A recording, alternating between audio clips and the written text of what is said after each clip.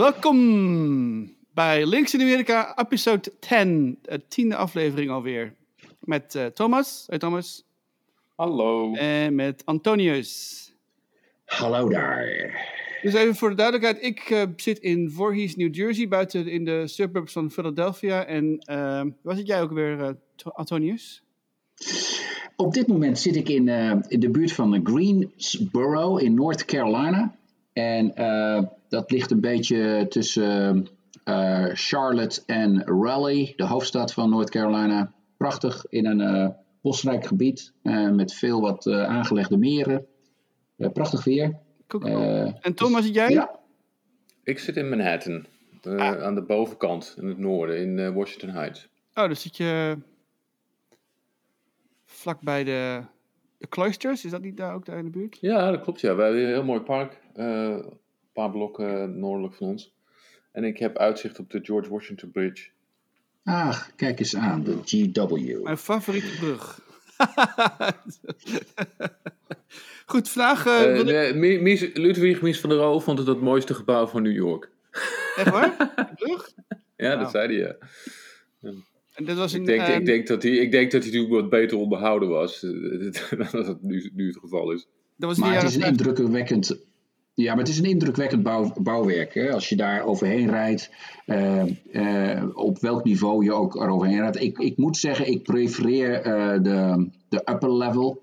Omdat je dan echt die hele constructie beter kunt zien. En ook links en rechts de Hudson af kunt struinen. En het ligt eraan vanuit welke richting je komt. Maar ja, ik vind het wel indrukwekkend. Op feestdagen wordt hij dan verlicht. Dat is echt heel mooi. Heel mooi. En maar ik kan wat kost hij nu? Het is $18 toch, om bovenheen te gaan? Dat ligt eraan als je een Easy Pass hebt. Want ik ben er ook achter gekomen dat als je dus je Easy Pass hebt, dus het tolkastje, dat voor bepaalde tunnels en voor bepaalde bruggen ook korting geeft. Dus dat is een mooie zaak. Ik zet even mijn telefoon uit. Ik krijg daar ineens een berichtje over. Dat is heel raar. Dat verwacht ik eigenlijk niet. Ja, wij wisten ook niet dat je mensen kende. Ja, dat vind ik mooi. Dat groepje haalt jou uit het isolement, dachten we maar. Ja. Ja, nou, weet je wat? Ik ben blij dat je dat ook een beetje nu beseft. Dat ik inderdaad ook na al die jaren toch nog wel wat mensen heb. Ja, het wordt ook wel moeilijker als je ouder wordt om nieuwe vrienden te maken. Dus met dat gedachte zijn we deze podcast begonnen. Ik wilde net zeggen, nou weet ik ook alweer waarom ik zo enthousiast was toen ik werd uitgenodigd voor deze podcast. Ja, ik vond jullie allebei wel van die cowboys, van die eenzame cowboys eigenlijk. Ja, dat is ook zo. Zeker met de pandemie. Ja. Goed, hey, vandaag wil ik het gaan hebben over naar aanleiding van die Cuomo-zaak deze week, niet over MeToo per se, maar wel over de man-vrouw relatie in de maatschappij. Als mannen. Als mannen, ja.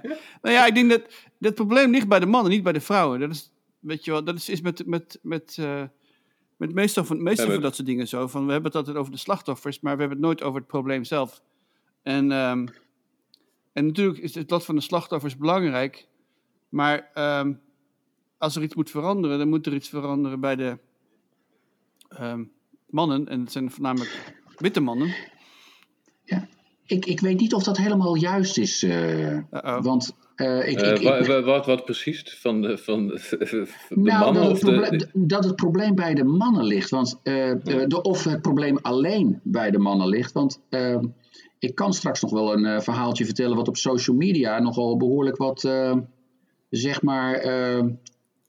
reacties heeft opgeleverd over.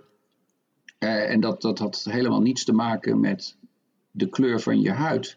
Dat had puur te maken met gedrag en te maken met een mindset.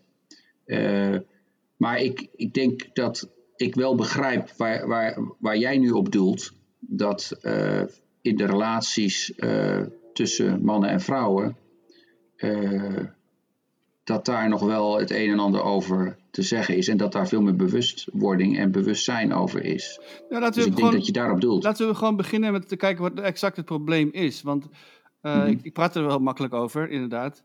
Maar ik denk dan bijvoorbeeld aan de Amanda Everhart, die deze week in Londen is vermoord. En waar je gisteren veel over in het nieuws was vanwege die wake die uit de hand is gelopen. En dan het verhaal daar is dat vrouwen, en dat geldt niet alleen in Londen, maar dat geldt denk ik over de hele wereld. Vrouwen zijn bang 's avonds om over straat te gaan. Dat is een algemeen gegeven. En op de een of andere manier zijn we daaraan gewend. Zijn we dat normaal gaan vinden, wij als mannen. En zo van, nou ja, weet je wel, dan ben je maar iemand of zoiets. Of je neemt maar je sleutels in je handen of iets dergelijks. Maar in feite is het natuurlijk volstrekt belachelijk dat de helft van de bevolking 's avonds bang is op straat. En de andere helft niet. Dat is één ding. En het andere is natuurlijk, als je praat over de Cuomo-zaak en ook over andere MeToo-gerelateerde zaken, is dat we zien dat de regels aan het veranderen zijn. Dus de regels, wat wel en niet mag, de algemeen aanvaarde regels zijn aan het veranderen. En dat betekent dus dat je wat vroeger heel normaal was om domme opmerkingen te maken naar je secretaresse of naar je stagiaire, dat werd geaccepteerd. Maar nu mag je daar wat van zeggen. En nu mag je ook mensen, sterker nog, je kunt mensen daarop aanklagen. En dat valt bij heel veel mannen vandaan. En ook met name bij oudere vrouwen. Die dus al jarenlang dit hebben doorgemaakt en er gewoon doorheen zijn gekomen, valt het vaak heel slecht. Dus we krijgen hele interessante discussies over, weet je wel, zo iemand als Cuomo, moet hij dan bestraft worden? Moet hij zijn baan verliezen hierover? Over die buitengewoon ongevoelige opmerkingen die hij heeft gemaakt naar die vrouwen toe. Nou ja, ik vind zonder meer dat het onacceptabel gedrag is, hoor. Maar waar ik me wel aan erger is dat Cuomo is een hartstikke foute politicus die hartstikke corrupt is. En het is altijd dan afwachten van wat er dan uiteindelijk beklijft om zo'n man om daar dan uiteindelijk vanaf te komen. En in dit geval is dat dus seksisme. Weet je wat ik... Mijn ergernis is echt dat er met 2 maten gemeten wordt. Want aan de ene kant, met Al Franken bijvoorbeeld, die is toen afgetreden. Nee, ik moet even uitleggen waarom dat is gebeurd. Ja, Al Franken, dat is een komiek en die was uiteindelijk politicus geworden. En ik dacht dat hij in de Senate zat. Maar senator voor Minnesota. Ja. En toen was er oproer over een sketch die hij ooit gedaan had met een vrouw en die vrouw beweerde dus dat ze daar heel erg ongemakkelijk was en dat het seksistisch was en dat hij er betast had.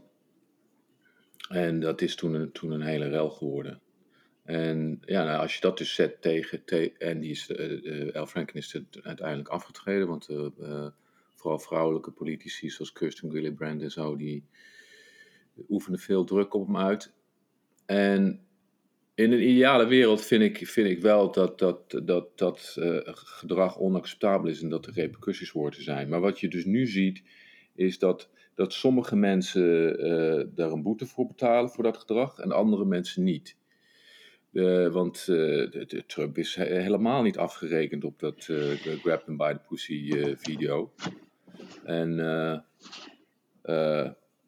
die heeft geloof ik een hele waslijst aan vrouwen die aangerand heeft.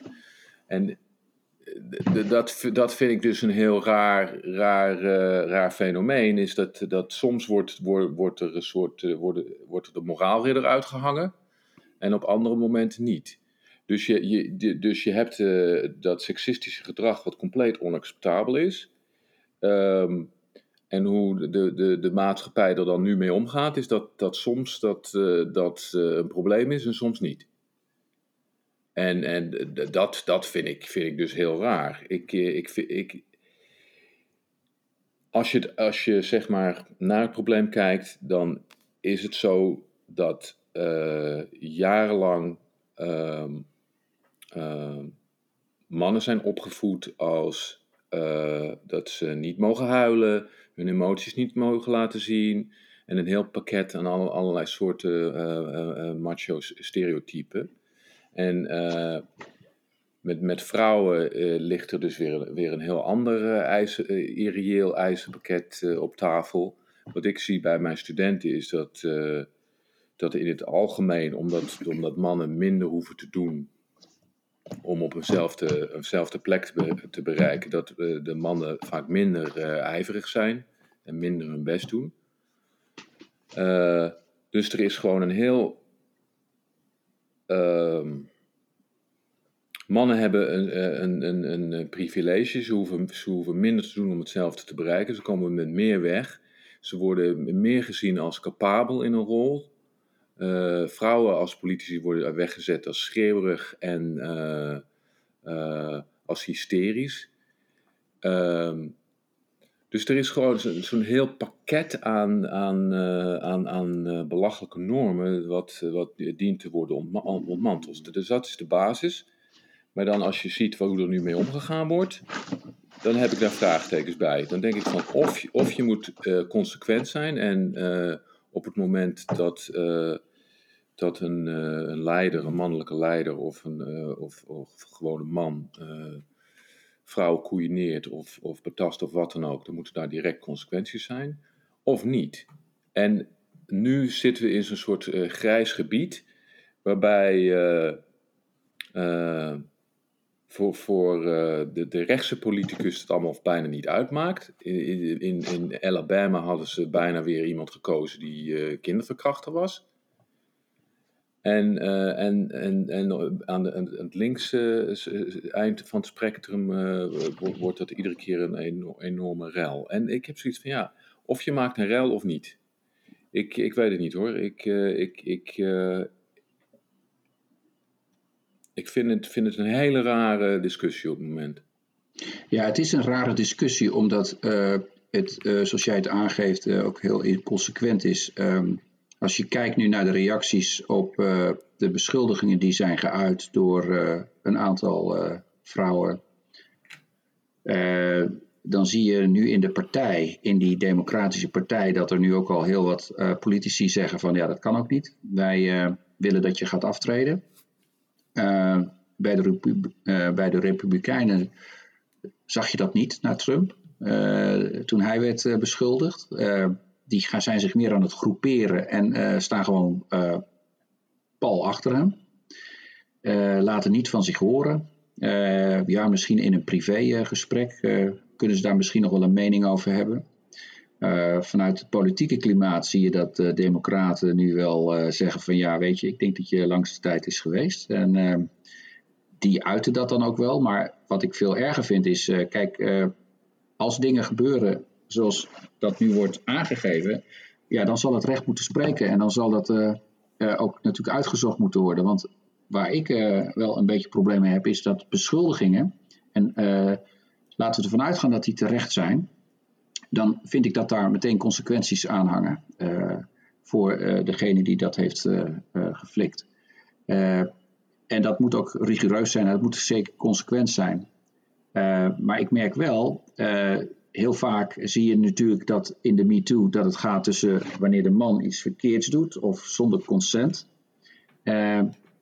En daar vind ik zelf dat we allemaal daar ook best wel last van hebben van oké, ik kan zeggen ik ben een mensenmens en als ik praat of als ik in een gesprek zit, of ik die persoon al ken of niet ken, dan kan het best wel zijn dat ik die misschien aanraak, of dat ik een geste geef van, dat kan zijn een Nederlandse grappencultuur, of daar moet je dus ontzettend ook hiermee oppassen, want het is niet alleen nog eens een keer het feit dat je iemand dus daadwerkelijk aanraakt, maar het kan al een opmerking zijn die dus helemaal in een verkeerd keelgat schiet, of verkeerd wordt uitgelegd.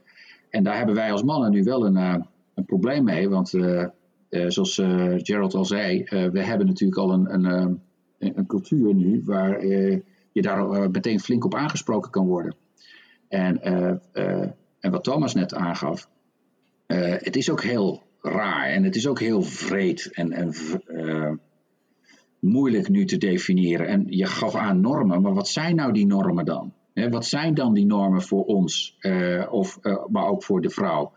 Ik wil toch een anekdote toch even vertellen, want ik begrijp heel goed dat wij als mannen, kijk, geen consent, zeker als het gaat om seksuele zaken, dat is gewoon een no-go. En of dat nou is dat consent tussen een man en een vrouw, just period, een man en een vrouw. Als er geen consent is, dan kunnen dat soort dingen gewoon niet. Dat kan niet van de man naar de vrouw, maar ook niet van de vrouw naar de man. Klaar, punt. Dat vind ik, denk ik, de nieuwe norm. Als we het hebben over vroeger, waar wij als mannen natuurlijk, wij kregen dat eerder opgelegd. Van dat doe je dus niet, dat mag niet. Voor de vrouw was dat niet zo geregeld. Als een vrouw jou sloeg, bij wijze van spreken, dan werd dat eerder gedoogd dan als je als man een vrouw sloeg. Ja? Weliswaar, dat gebeurt altijd zonder consent. Je laat je niet zomaar slaan of je moet daar plezier bij hebben. En er zijn een aantal mensen die daar plezier bij hebben, maar dat kan natuurlijk niet. Die anekdote is dat een getrouwd koppel, dat de man, die wilde seks hebben. En die ging naar het kantoor van de vrouw waar de vrouw werkte. En die zei, ik wil haar verrassen. Hij had natuurlijk niet verteld waarom hij haar wilde verrassen. Maar toen hij op dat kantoor kwam, zei hij gewoon tegen de vrouw, ik wil seks met jou hebben. En de vrouw die maakte daar bezwaar tegen.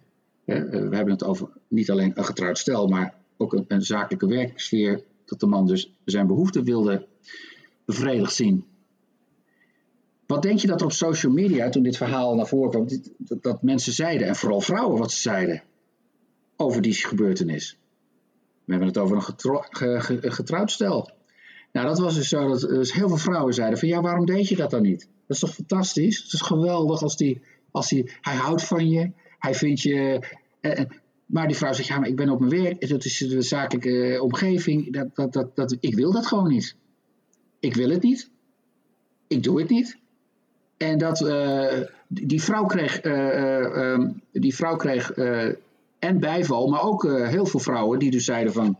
Ja, ik denk dat je daar een goed punt hebt. Want ik denk ook dat de reden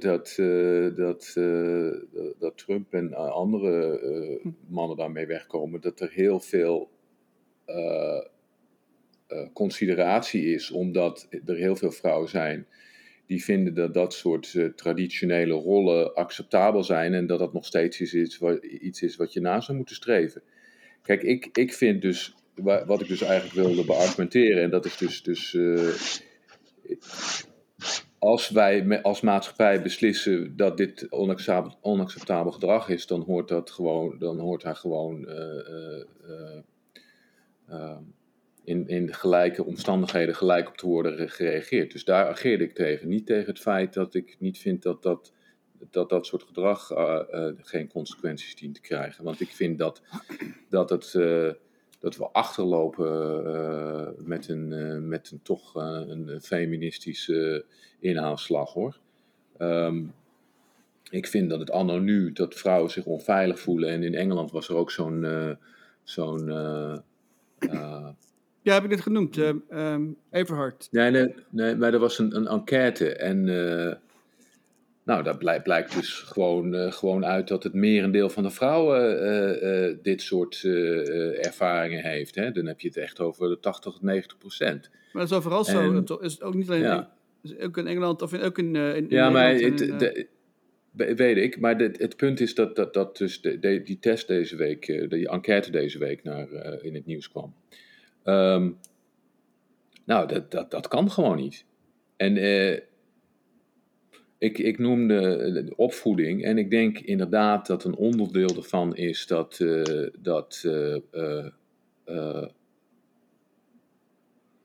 mannen te lang is voorgehouden dat ze geen emoties horen te hebben en het B, ze zeker niet mogen uiten.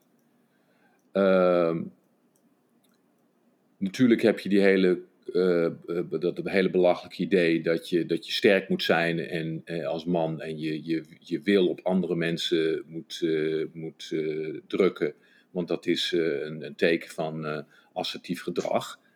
En dat is waar jij het over hebt. Van zo'n kerel die bij een vrouw er werk naar binnen loopt en denkt dat hij zijn zin kan krijgen. Dat is natuurlijk gewoon vanuit die optiek van nou, ik ben een jager. Ik ben fantastisch bezig. En, ho. Ik denk dat we kunnen.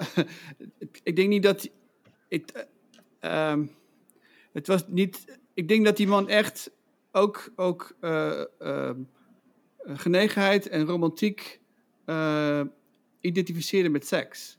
Dat is natuurlijk een ander. Tuurlijk, maar hij had ook gewoon een bloemetje kunnen brengen, maar hij dacht en dat is misschien dat, ik weet niet of dat van Nederland ook geldt, maar ik vind het in Amerika zeker als je rond de Valentijnsdag kijkt, daarin wordt zeg maar die man-vrouw relatie mede door de commercie altijd naar richting seks geduwd. Want ik heb ruzie gehad met iemand erover. Want ik zei dat op Valentijnsdag letterlijk alle vrouwen in Amerika in hoeren worden veranderd. Omdat al die mannen die worden dan geacht cadeautjes te kopen en chocola en bloemen. En in ruil krijgen ze seks. Dat is Dus wat eronder ligt is dat een vrouw is eigendom. Dat is het diepe onderliggende probleem. Nou, nee, het is iets subtieler, want het is een vrij archaïsche, hoe zeg je dat? Kijk, het gaat niet alleen om dat de man een vrouw als eigendom ziet, maar de vrouw schikt zich in die rol. Dat is het probleem in vele gevallen. Dus dat de vrouwen, zeker in Amerika, wat natuurlijk heel erg traditioneel is in vele opzichten. Kijk maar naar hoe ze hier trouwen bijvoorbeeld. Dat je dus de vrouw, het spelletje eigenlijk meespeelt in vele gevallen. Dus dat je dus... Ja, het is zwaar verstoord natuurlijk. Ja, dus als we praten over feminisme... er zijn gelukkig wel genoeg vrouwen die het niet zo... Nee, maar daar komt die verwarring ook van waar Antonius het over had. Van ja, nou weet hij... Ik ben blij dat ik niet echt jong meer ben. Want je weet bij God niet hoe je hier moet daten, bij wijze van spreken. Nou, dat kunnen wij toch helemaal niet. Wij daten toch helemaal niet. In Nederland wordt er helemaal niet gedate. Maar tegenwoordig wel, in Nederland was het... Ja, tegenwoordig wel. Ja, maar ook Halloween trouwens. Ik zou het zo willen zeggen. Van de ene kant denk ik dat het daten... zoals wij dat gewend waren...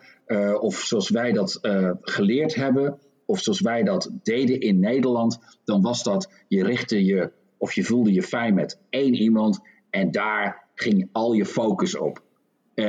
En dezelfde of de volgende week met iemand anders je focus verleggen... dat was helemaal niet... tenminste, zo ben ik niet opgevoed... en zo heb ik dat nooit zelf... Ik heb het altijd zo ervaren van... als je dan verkering hebt... of als je wilt verkeren met... dan is dat met die specifieke persoon... en niet met meerdere personen. Oh, ja. Ja, en het daten in Amerika kan zijn dat jij in een week 2 of 3 verschillende dates zou kunnen hebben. En dat is ook oké. Ik bedoel, dat wordt ook, dit is een date. En dat wil niet zeggen dat degene die dus gedate wordt, dat die dus jou als bezit ziet of jou als de uitverkorene ziet. Het is een date. Laten we kijken hoe we met elkaar kunnen omgaan. En wat doe jij? En dat gaat ook heel anders. En de date itself is ook een activiteit. Of dat is niet per definitie, we moeten in bed belanden. Of er moet dus seks in return komen. Vraag iemand over daten. Daten is fun. Is ook heel erg leuk. En is ook... doe maar denken aan gearrangeerde huwelijken. Dus vroeger werden Nou, huwelijken... nee, maar ik wilde toch even naar een punt toe. Want ik denk dat wij, en ik hoor al wat verschillende opvoedingspatronen. Thomas is opgevoed in een bepaald patroon. Ik denk dat jij, Gerald, ook bent opgevoed met bepaalde normen en waarden. Waar het denk ik hier om gaat is, wat zijn nou precies die normen en waarden anno 2021? Ja? Want die normen en waarden, kijk, als een vrouw zich gewoon lekker voelt. En zelfs, ik durf het woord sexy te noemen. Ja? Als een vrouw zich gewoon lekker voelt en sexy voelt, mooi gekleed en ze zich gewoon is zoals ze wil zijn. En dat het vaak door de ontvanger wordt gezien als, oh, zij wil iets, of zij moet iets, of zij ze is aan het provoceren. Nee, ze is gewoon wie ze is, of hoe ze zich voelt. Wij mannen soms hebben moeite of creëren problemen omdat we die signalen verkeerd implementeren. En ook soms verkeerd, we reageren daar ook soms verkeerd op. Ja, en dan komt nog bij dat die signalen worden misbruikt in de reclame om producten te verkopen. Weet je wel, we zien overal... Ja, reclame. Ja,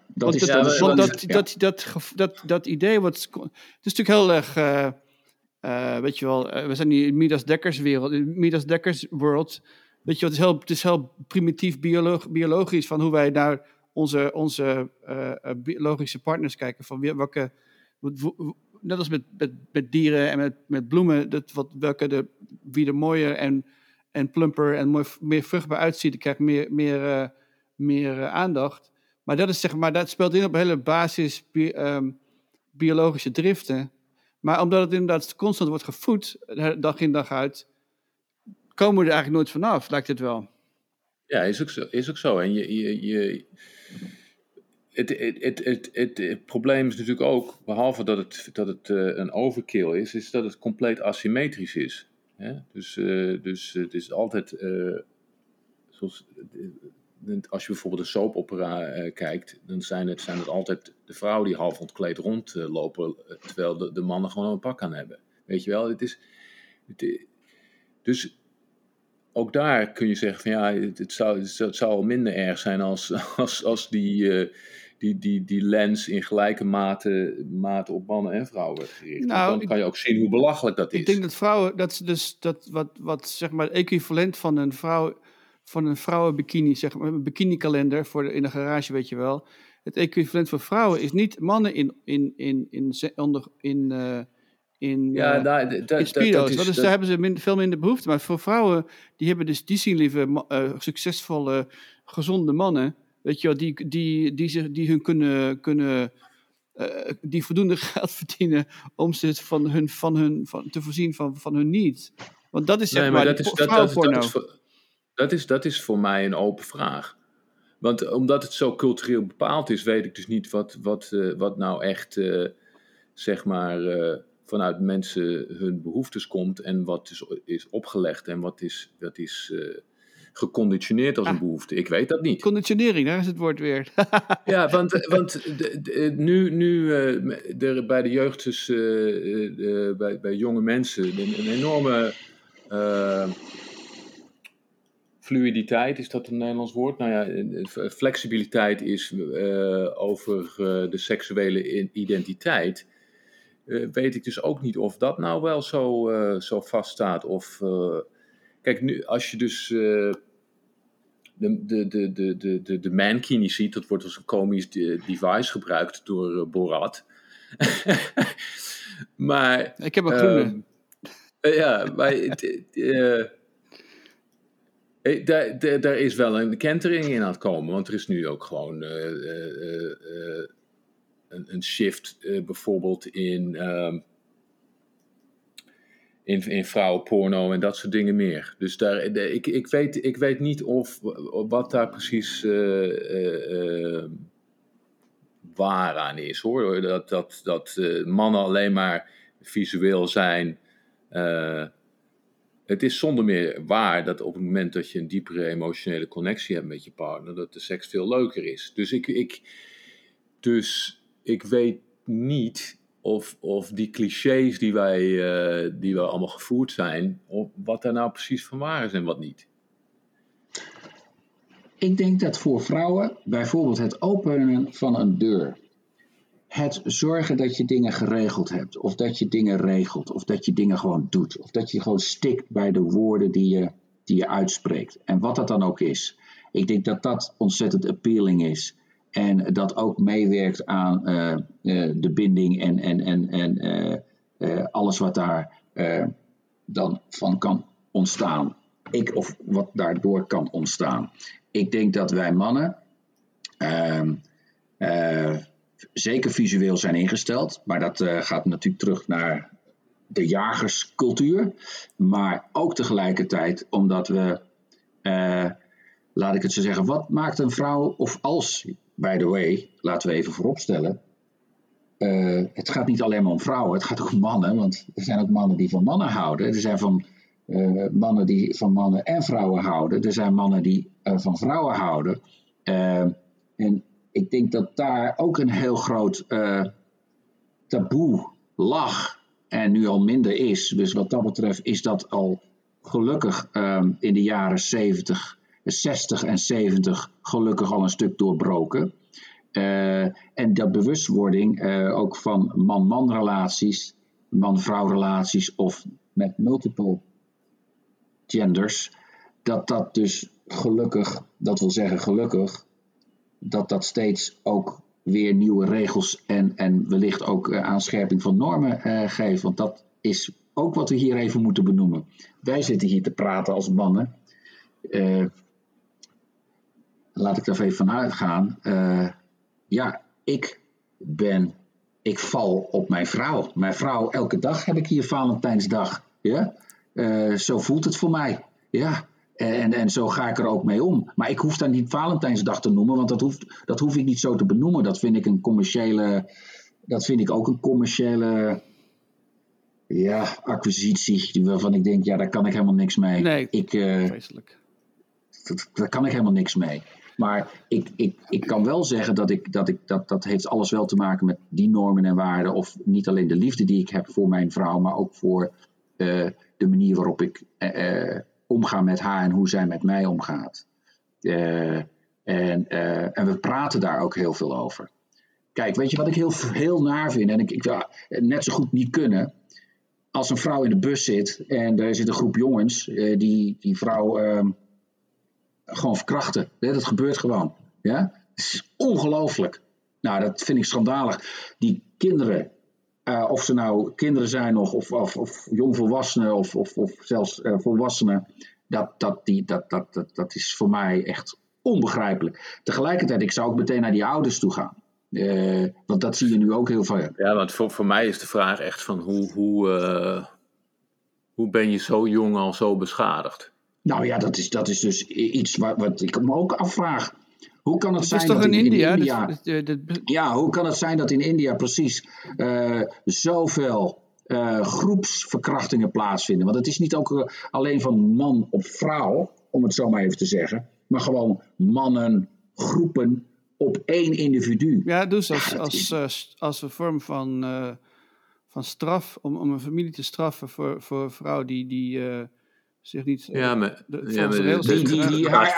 Die haar eigen mening vertelde. Nou, die vrouw die gewoon ook een eigen mening erop nahield. Of ook in dit geval iets zei wat niet in het brein van de man paste. Ja, ik vind dat echt schandalig. Dat kan echt niet. Wat ik dus wel merk is dat ik me ook steeds meer begin te ergeren aan reclames en aan al die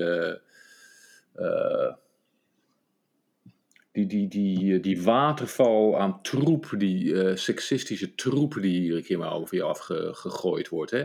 En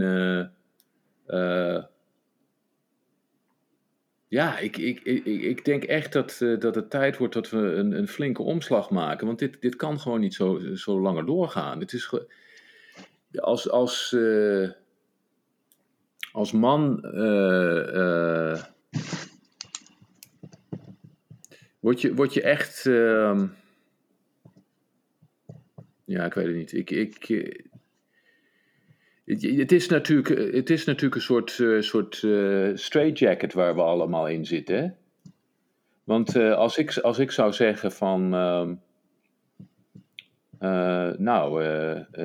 ik ben een vader en ik vind het prima om die zorgtaken op me te nemen. Dan zit daar een stigma op. Daar kan Gerald denk ik wel beter over meepraten. Breek me de bek niet open. Ja, maar dat is toch gewoon... absoluut. Behalve het feit dat het al belachelijk is dat het ouderschap als een soort kostenpost maar op gezinnen wordt gegooid. Terwijl de hele maatschappij er natuurlijk belang bij heeft dat jongeren en kinderen gewoon goed opgevoed worden en goed opgeleid worden. Maar die kostenpost is altijd heel erg voor de ouders, weet je wel. Van, echt kinderopvang staat hier nog in de kinderschoenen. Nou, dan is het zonder meer waar dat het altijd de vrouwen zijn, sorry Gerald, in het algemeen, die zorgtaken op zich moeten nemen. Dus die hebben een dubbele baan. Ik zit dan soms met klanten van mij in de auto. En een hoop van die mannen hebben daar niet eens een benul van. Dat zij gewoon eigenlijk als een god in Frankrijk leven ten opzichte van het werk wat hun vrouw verzetten. Absoluut. Dus, ja, dat is, ik ben het helemaal eens. Ik moet meteen even... in mijn leven is een periode geweest dat ik als... gescheiden vader met 2 dochters ook moest opvoeden. En om het weekend ze dan nog mocht zien. En ook voor ze mocht zorgen. En in Nederland is er totaal, maar dan ook totaal, als we het hebben over gelijkheidsbeginsel.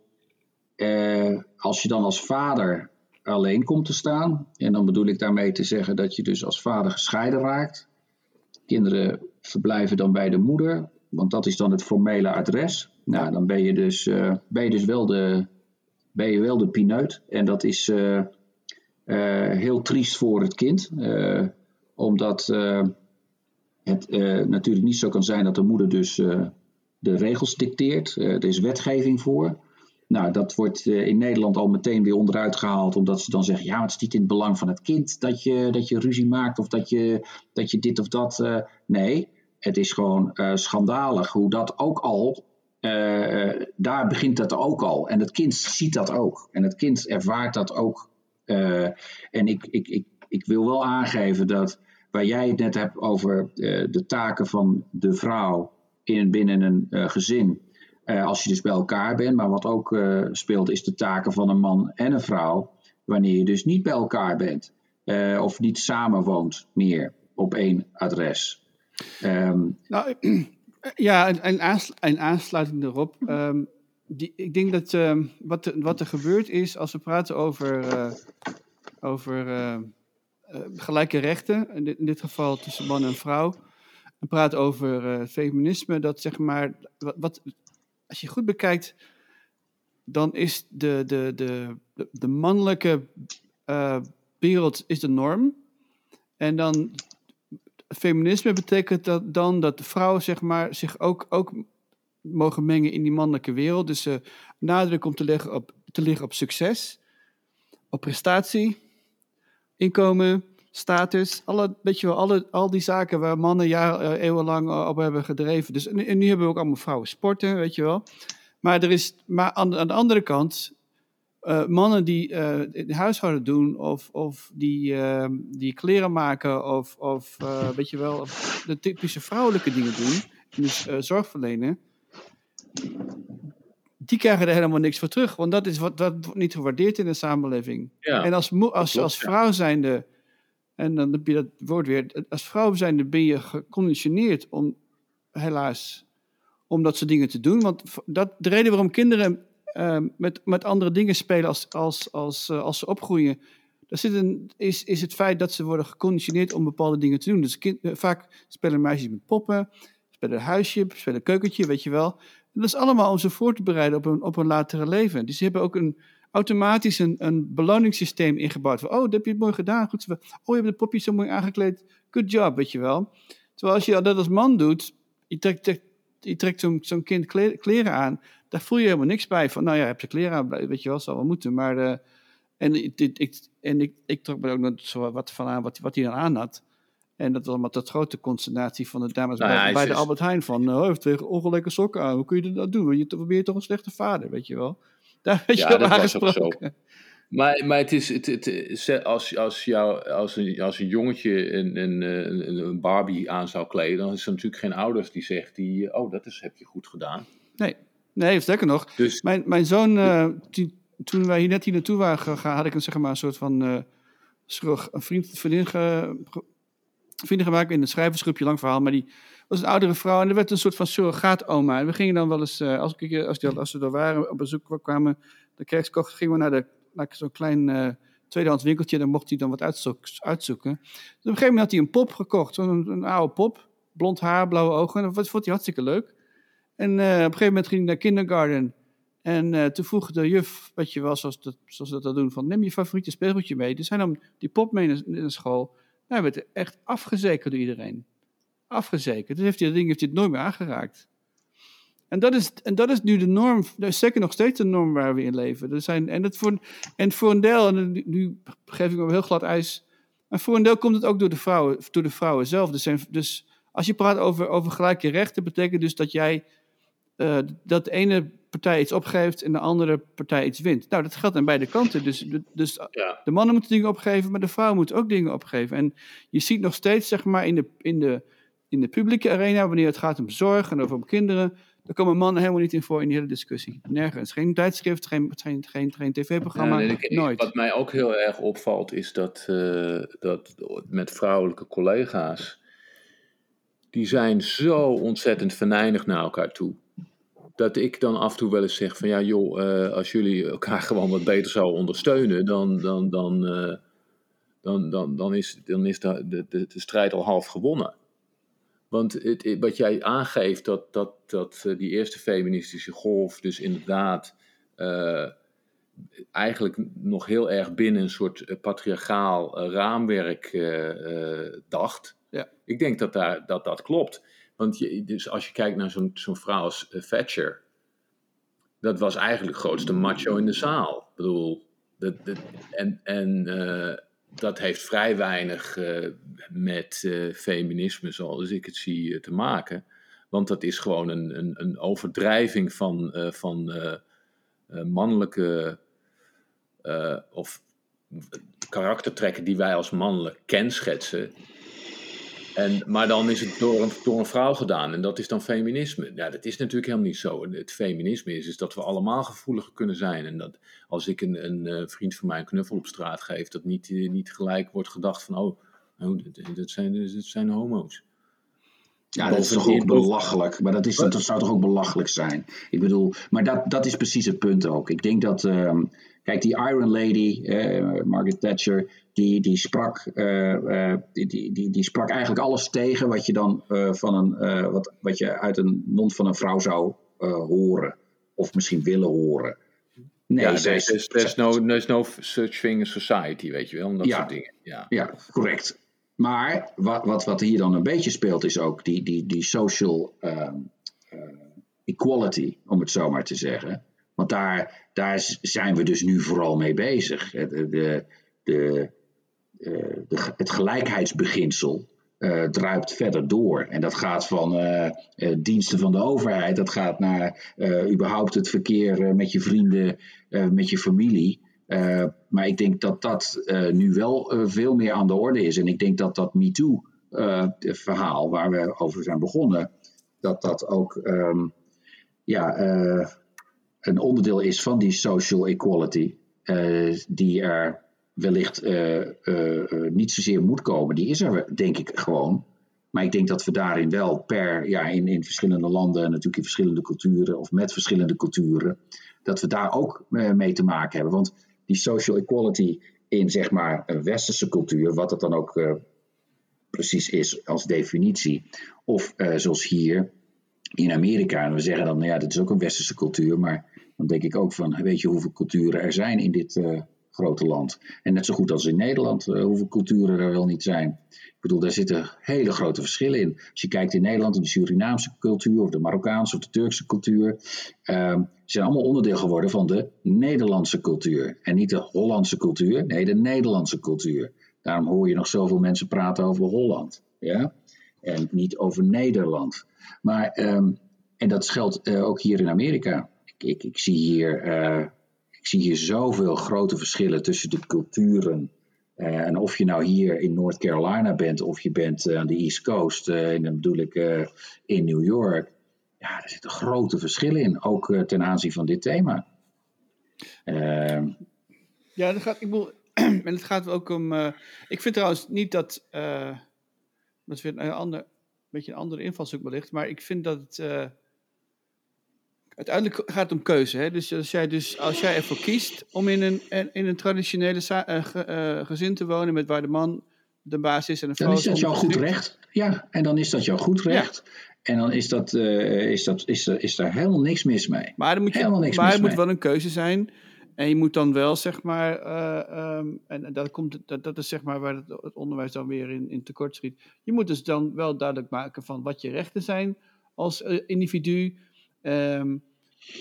Wat de mogelijkheden zijn, hoe andere mensen het doen. Zeker als het gaat om nou, ik zie daar toch wel problemen in, hoor. Want natuurlijk is een heteronormatief gezin ja. is jarenlang de basis geweest. Ja? Maar dan heb je... ik weet gewoon van vrienden van mij die homo zijn, dat in sommige gezinnen daar met een kind wat een homo is, en dat dan zogenaamd uit de kast komt, dat wel goed gaat. En in andere gezinnen gaat dat niet goed, omdat ouders daar, zeker als ze heel erg religieus zijn, daar een heel erg groot taboe op hebben zitten. Dus ik ben het in principe eens dat het niet zonder meer een probleem is om een hetero gezin te hebben. Maar hoe is zo'n structuur flexibel genoeg om andere manieren van leven en seksualiteit en opvattingen te omarmen? Want het probleem waar we nu dus mee zitten is dat er een bepaald model van hoe je je leven zou moeten leven als een soort deken over iedereen heen gegooid wordt. En de strubbelingen komen natuurlijk door het feit dat de meeste mensen niet meer leven als een gezin van 2 ouders en 2 kinderen. Nee, omdat er ook heel veel samengestelde gezinnen zijn. En er zijn zoveel andere vormen. We lopen constant achter. Ah. Plus, als je het hebt over bijvoorbeeld een gezin met 2 homoseksuelen. Dan zie je toch dat de buitenwereld dat ziet. Oh, hij of zij speelt de man. Hij of zij speelt de vrouw. Ja, dat is heel seksistisch. Dat is super seksistisch. Sterker nog, mensen worden heel vaak worden homostellen ook gevraagd van... oh ja, en wie is dan, weet je wel... En, maar dat is dus hoe wij dus nog steeds dat in ons DNA, dat wil zeggen ik niet, maar hoe mensen nog steeds zijn gedrogeerd en nog steeds dat als basis zien. Ja, ik kan nog veel verder gaan. En dat is over conditionering gesproken. Dus bijvoorbeeld, een vriendin van mij die is Navajo.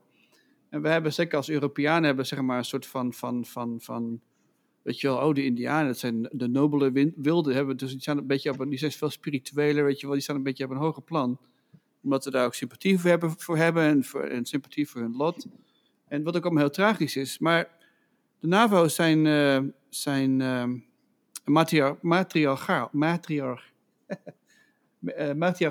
matriarchy. Dus in de NAVO-gemeenschap, daar gaat zeg maar, de overerving gaat van vrouw tot vrouw, van moeder op dochter. En daar worden mannen echt letterlijk gebruikt. Gewoon als zo van om voor te planten, om dingen te doen. En als ze niet meer nodig zijn, worden ze het huishouden gebonjourd. Daar komt het eigenlijk op neer. Het is heel... Maar wat ik daarmee wil zeggen is dat we aan de ene kant zijn we geconditioneerd om te denken van, dit is zo Indianen, moeten bewaren. Aan de andere kant, als je kijkt naar de drugsproblematiek, mede daar door die sociale structuur, de drugsproblematiek, aantal zelfmoorden is schrikbarend. Dus we hebben dus met andere woorden, we zitten dus eigenlijk, en dat heb ik weer over het woord, we hebben het vaak over conditionering gehad, dat conditionering maakt het ons leven een stuk moeilijker. En dat Ja, nou zou je natuurlijk... Je maakt een connectie tussen het matriarchaat en de zelfmoorden. Nou weet ik dus niet of je dat nou wel zo direct kunt stellen. Maar kijk, als je in een reservaat zit en er is 60% werkloosheid, dan is dat natuurlijk een vrij uitzichtloze situatie die mental health problemen met zich meebrengt. Oh, natuurlijk. Het is een complex aan oorzaken. Dus Maar ik denk wel dat, en dat vind ik dus ook, we hadden het over de eerste feministische golf en waarom dat af en toe problematische uitkomsten had. Omdat er toch een soort patriarchaal model van succes werd gehanteerd. Ik denk dat dat klopt. En ik denk ook dat we dus een middenweg moeten vinden. Want wat ik dus waar ik het af en toe wel met mijn vrouw over heb, is dat je natuurlijk niet het ene slechte model voor een ander slecht model moet gaan vervangen. Want het gaat echt om het bereiken van gelijkwaardigheid en respect onderling. En dat je... Zij wordt er helemaal gek van af en toe, omdat ik altijd alles heel eerlijk wil doen, weet je wel. Dat is ook een soort Nederlandse terreur. Maar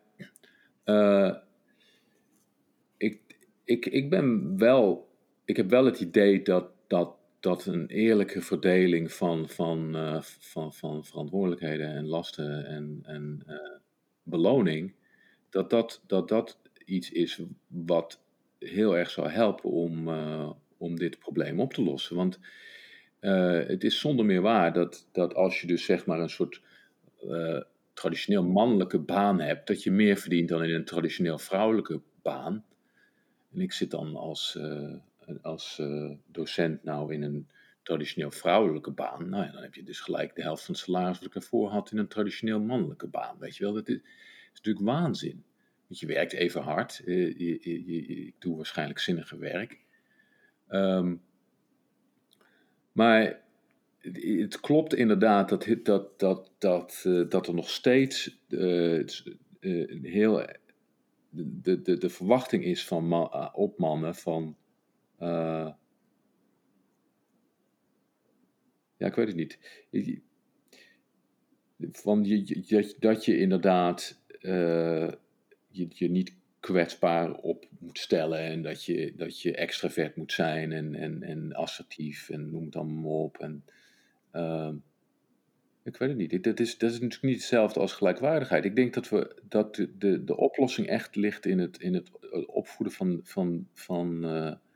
van kinderen. En dat je kijkt van, ja, wat voor raw material heb ik met zo'n kind? Hè? Wat zijn nou wat zit er in het kind zelf? En laten we dat stimuleren in plaats van... Maar laten we daar ook als ouders met elkaar die discussie ook met elkaar hebben. En dat je dat ook doet binnen je gezin. Dat is natuurlijk ook fantastisch. Maar ik denk dat het juist ook gaat, als ik je ook goed begrijp, dat we dus die discussie met elkaar daarover hebben. Want als we het hebben over normen en waarden, dan ligt daar ook vaak de grondslag voor wat we niet alleen goed en slecht vinden, maar wat zijn die normen en waarden? En al die zaken die dus in dit geval de revue passeerden. En we zijn begonnen ook met dat verhaal van Cuomo. Dat is maar een verhaal. Er zijn duizenden van dit soort verhalen. En nu toevallig omdat die man zich zelf in de kijker heeft gewerkt, of die nou corrupt is of niet corrupt is, het doet verder in mijn ogen helemaal niet ter zake. Het is gewoon, als iemand dingen doet zonder consent. En als die dat doet vanuit zijn functie of vanuit zijn positie of vanuit wat dan ook, dan is dat gewoon niet oké. En die discussies hebben we dus nu gewoon. En dat zie je op de media, social media. Want het probleem met zijn gedrag is dat hij dat doet vanuit een positie van macht. Ja. Dus zo'n vrouw heeft dus veel minder de mogelijkheid om nee te zeggen, omdat het niet gelijkwaardig is. En daarom had ik het dus ook over gelijkwaardigheid. Want mijn vrouw is heel erg ambitieus. Maar dan denk ik af en toe van, ja, maar meid,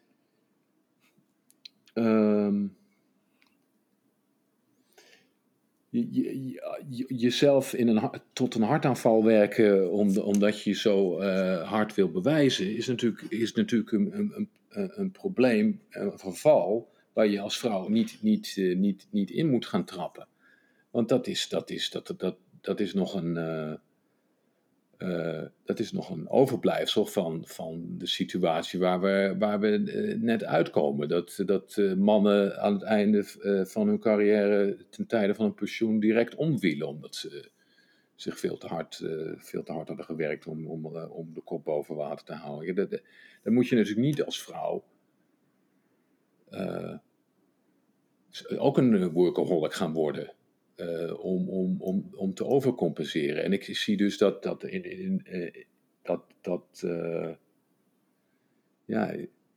in die overgangsperiode naar gewoon gelijkere verdeling van taken en van rollen in de maatschappij, dat er nog heel veel van dat soort. Ik zie het niet alleen bij mijn vrouw, ik zie het bij heel veel vrouwen die een carrière hebben. Dat die zich helemaal.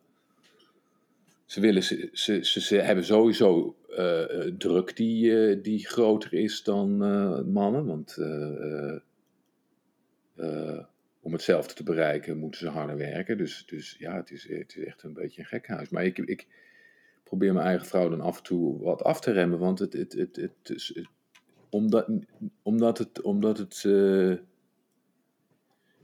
niet gezond is. We horen juist allemaal minder hard te gaan werken en meer tijd te hebben voor eens een keer lummelen en maar dat is en ook elkaar werk te zien. Ja, maar dat is heel mooi dat je dat zegt, maar ook dat is werk. En ik denk dat het en werk in een andere context, maar ook dat is investeren. Investeren in tijd, investeren in die discussie, gewild of ongewild, comfortabel of niet comfortabel. Maar dat is ook werk. En dat is ook wat tijd kost en aandacht kost. En waar ik ontzettend gezegend mee ben binnen mijn huwelijk en ook met mijn vrouw. En ik moet ook zeggen met mijn kinderen nu, dus 2021, ook na heel veel andere situaties te hebben doorstaan en moeten doorstaan, dat we dus gewoon de discussie met elkaar aangaan. En daar vallen we elkaar niet af of we zijn meteen ook spelen voor rechter. Nee, we hebben gewoon een discussie van hoe kijk je daar tegenaan. Ik ben blij dat ik met een dochter van 30 en een dochter van 27, maar ook met een zoon van 13 en een dochter van 10, dat je dan eens kunt horen hoe ze tegen dingen aankijken. Ook die ze horen in de media, ook dingen die ze hebben ervaren op school. Of buiten het gezin of buiten jouw gezichtsveld om. En het is heel interessant om die discussies dus met elkaar te hebben. En soms denk je van hoe is het mogelijk en waarom gebeurt dat? Maar ik denk als ouder, als vader in dit geval, of als partner, dat je daar met elkaar die discussies aan moet gaan. En dat hele MeToo-verhaal heeft ook voor mij veel meer aangezet tot de discussie. En ook de discussie te hebben met je partner daarover. Of met je vrienden. En met de kerels aan de bar. Ja? Tegelijkertijd hoor je dan ook al die onzinverhalen. Of verhalen waarvan ik denk, ja maar jongen, dat ga je niet redden dan. Want dat wordt een probleem. Als je nog steeds zo denkt, En nogmaals, ieder mag denken wat hij wil, maar er zijn ook wel bepaalde dingen. Ja, ik vind gewoon dat ik dat gewoon kan doen en mag doen. Fluitend naar een vrouw op straat. En als je daar dan geen reactie op krijgt, dat je dan weer een reactie geeft die minder prettig is voor die ontvanger of voor degene naar wie je dat toestuurt. Dat is natuurlijk gek voor woorden. Ja, strafbaar toch in Nederland? Is toch nu strafbaar? Ja, het is niet alleen strafbaar. Het is, ook dat is... is goed. Ja, dat is... Ja. Ik ben trouwens ik moet wel zeggen, ik heb met mijn kinderen ook, ik denk wel dat ze, godzijdank, anders zijn opgegroeid, wat dat dan gaat. Want die laten je wel weten hoe ze getraumatiseerd zijn over een aantal absoluut. jaar. Die weten nu al waarvoor ze over 10 jaar naar de therapeut moeten gaan. Nou ja, goed, dat is, ja, ik denk dat als het gaat om om het onderwerp waar we het nu over hebben. Mijn zoon die vertelde mij laatst van... omdat wij natuurlijk A zijn buitenlands en B omgekeerde situatie. Carrièrevrouw en een huisman. En hij noemde het woord othering. Othering. Dat schijnt nog wel een term te zijn in de... dus othering, you're othering us. Met andere woorden, wij waren anders dan anderen. En dat vond hij als kind zijnde, vond hij heel vervelend. Maar pas nu realiseert hij zich dat het eigenlijk heel bijzonder was en dat hij er eigenlijk heel blij mee is. Want het heeft hem veel sterker gemaakt. En heeft hem ook een heel ander perspectief gegeven op wat het betekent om in een gezin te leven. Wat het betekent om gewoon ook, was het maar elke avond 's avonds samen te eten, weet je wel. Dat was altijd onder protest. Maar nu pas ziet hij realiseert hij wat de waarde daarvan was. Ja. En zeker gezien het feit dat hij woont in L.A., dat al zijn vrienden komen uit gebroken gezinnen. En al die kinderen hebben allemaal toch wel een verhaal wat dat dan gaat. En hij was eigenlijk hij zei eigenlijk dat hij eigenlijk heel blij was dat hij zo was opgevoed. Ja. En dat gaf mij wel een goed gevoel eigenlijk. Dat gaf jou een goed gevoel? Ja, gaf dat jou een goed gevoel of geeft dat nu je zoon ook een goed gevoel? Mijn zoon heeft een goed gevoel, maar ook voor mijzelf. Ik heb als man zijnde heb je geen... je kunt je nergens aan mee vergelijken. Je hebt helemaal geen... Dus je weet nooit of je iets goed of slecht hebt gedaan. En dus de enige feedback die je Mijn moeder was wel een vrij mannelijk type. En die heeft mijn vader zat bij de marine en die was vaak aanwezig. Dus die heeft het wel heel erg, mijn moeder heeft het al wel heel erg zelf moeten doen allemaal. En daar bedoel je mee de taken die je vader dan normaal zou hebben gedaan? En daar zei ik ook van, ze had wel mannelijke eigenschappen. In die zin dat de mannelijke rol en de vrouwelijke rol in één persoon verenigd raken. Ja, dat had ik ook. Ik ken het ook. Ik bedoel, ik heb heel veel vrouwelijke rollen moeten spelen. En die speel ik nog steeds. Omdat als je gescheiden bent of je hertrouwt, dan is dat ook het geval. En dan heb je ook je taken. Maar ik heb er ook heel veel van geleerd. Ik heb ook heel veel van mezelf geleerd. Om over dingen na te denken, maar ook om over hoe dus om te gaan met. En ik denk dat mijn kinderen daar nu ook veel meer tot besef komen van niet van, dat was best wel lastig dan voor je, of dat was ook wel heel erg ingewikkeld. En ik denk dat ook mooi te herkennen is van jouw moeder dan, die dus bij de afwezigheid van de vader of van haar man zaken gewoon overnam. Dan heb je ook echt zoiets van, zo kan het dus ook. Ja, maar zo kan het dus ook. En ik denk dat ook nu ik ook naar mijn eigen leven kijk, dan denk ik, er zijn hele typische vrouwelijke zaken. Maar wat dan heet dat vrouwelijke zaken? Ja, de was, strijken, koken. Dat doen we allemaal. En dat doe ik niet vanuit, dat deed ik ook voor een lange tijd in mijn leven. Zelfstandig en ik... Of punniken en haken en kleding herstellen. Dat deden wij gewoon. En dat doe ik nog steeds. En ik heb daar niet alleen plezier bij. Maar ik vind dat we zouden allemaal wat kunnen opsteken van dat soort dingen. En mannen die mij daarop aanspreken van, strijk jij of doe jij de was? Ik zeg ja, ik doe de was. Dat is bijna verboden gebied. Niemand komt in de laundry room. Dat is, en ik bepaal welke apparatuur er komt en welke wasverzachter, als ik die überhaupt gebruik. En ik gebruik dit en dat. En dan denken ze van, waar ben je mee bezig, man? Ja. Nou, ik stond laatst Ik stond laatst in de laundry room en er was zo'n puber en die kwam zo naar toe. Meneer, hoeveel wasmiddel moet je nou precies gebruiken? Ja, maar hoe mooi is dat dan, dat je dan ook de taak hebt om dat dan ook gewoon uit te leggen. Of we hebben witte was, we hebben de bonte was. Wat is de temperatuur en dit en dat? En tegenwoordig hebben we veel meer type was nu, want gelet op de kleurstoffen of weet ik wat al. En dan krijgen we ook wasmiddelen die dus dat allemaal kunnen aanpakken. Of dat het alleen maar de donkere was is. En wat betekent dat dan donkere was? Daar zouden we ook nog wel een thema aan kunnen wijden. Maar het is heel interessant. Maar ik denk dat in deze hele discussie voor vandaag het ook gaat om dat gelijkheidsbeginsel. Maar ook het delen van zaken. Het discussiëren daarover. Het luisteren naar elkaar. Ja?